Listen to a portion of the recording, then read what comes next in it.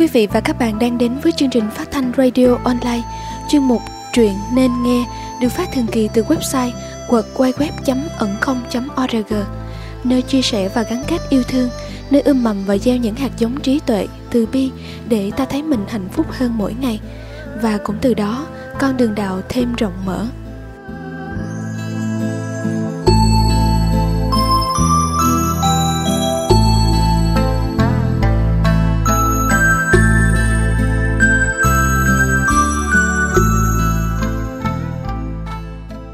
Mời quý vị và các bạn đến với câu chuyện Chữ Hiếu.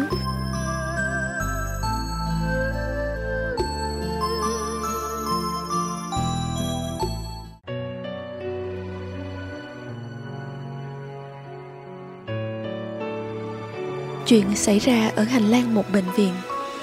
Cô con dâu nhăn mặt nói với chồng: ở nhà thì đủ thứ phải lo, làm sao mà vô trong đây hầu ba được.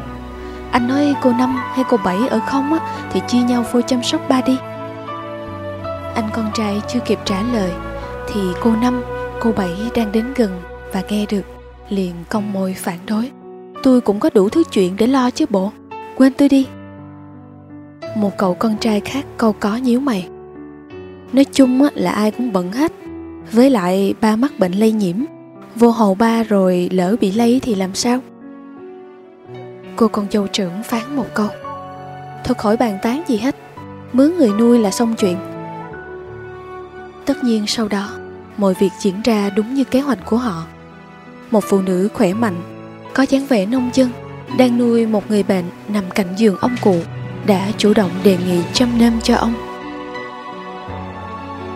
Công việc tỉ mỉ, cần sự chu đáo, từ việc cho uống sữa, uống thuốc đến thay quần áo, lau người, vì ông cụ đã mất hết cảm giác vệ sinh. Nhưng chị vẫn làm với sự chăm chút, không để lộ bất cứ thái độ ghê tởm nào, lại còn có vẻ hiền hậu, dịu dàng như con đối với cha mẹ. Trong lúc ấy, có lẽ yên tâm vì cha đã có người chăm sóc. Con trai, con gái, dâu rể hơn 10 người thân ruột thịt của ông cụ thỉnh thoảng mới lượn qua như một luồng gió nhẹ.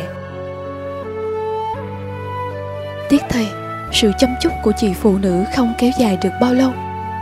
Chỉ hơn 1 tuần sau, ông cụ đã qua đời. Con cái, cháu chắc ông kéo vào đông hơn bao giờ hết. Họ khóc lóc khá ồn ào, nhưng vẫn bình tĩnh chỉ huy việc khâm liệm ông cụ. Và ở hành lang lại xảy ra một cuộc cãi vã xếp người nào phải chi nhiều nhất cho đám tang. Anh con trai trưởng cầm một xấp tiền đến trả cho chị phụ nữ đã nuôi bệnh cha mình. Hai mắt đỏ hoe, chị trả lời: tôi nuôi cụ ấy vì thấy xót xa cho cụ, vì có lắm con nhiều cháu mà chẳng ai đói hoài, chứ tôi có làm cái nghề này đâu mà lấy tiền. Anh làm ơn nhận lại đi.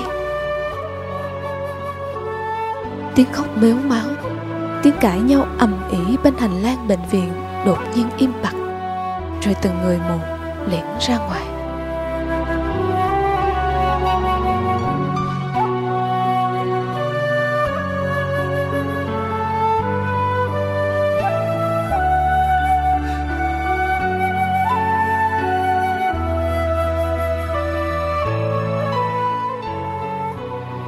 Cảm ơn quý vị và các bạn đã lắng nghe. Truyện được sưu tầm bởi Thiên Đường Ẩn Không. Mời quý vị và các bạn tiếp tục ghé thăm các chuyên mục khác của Thiên Đường Ẩn Không tại website www.ẩn không.org.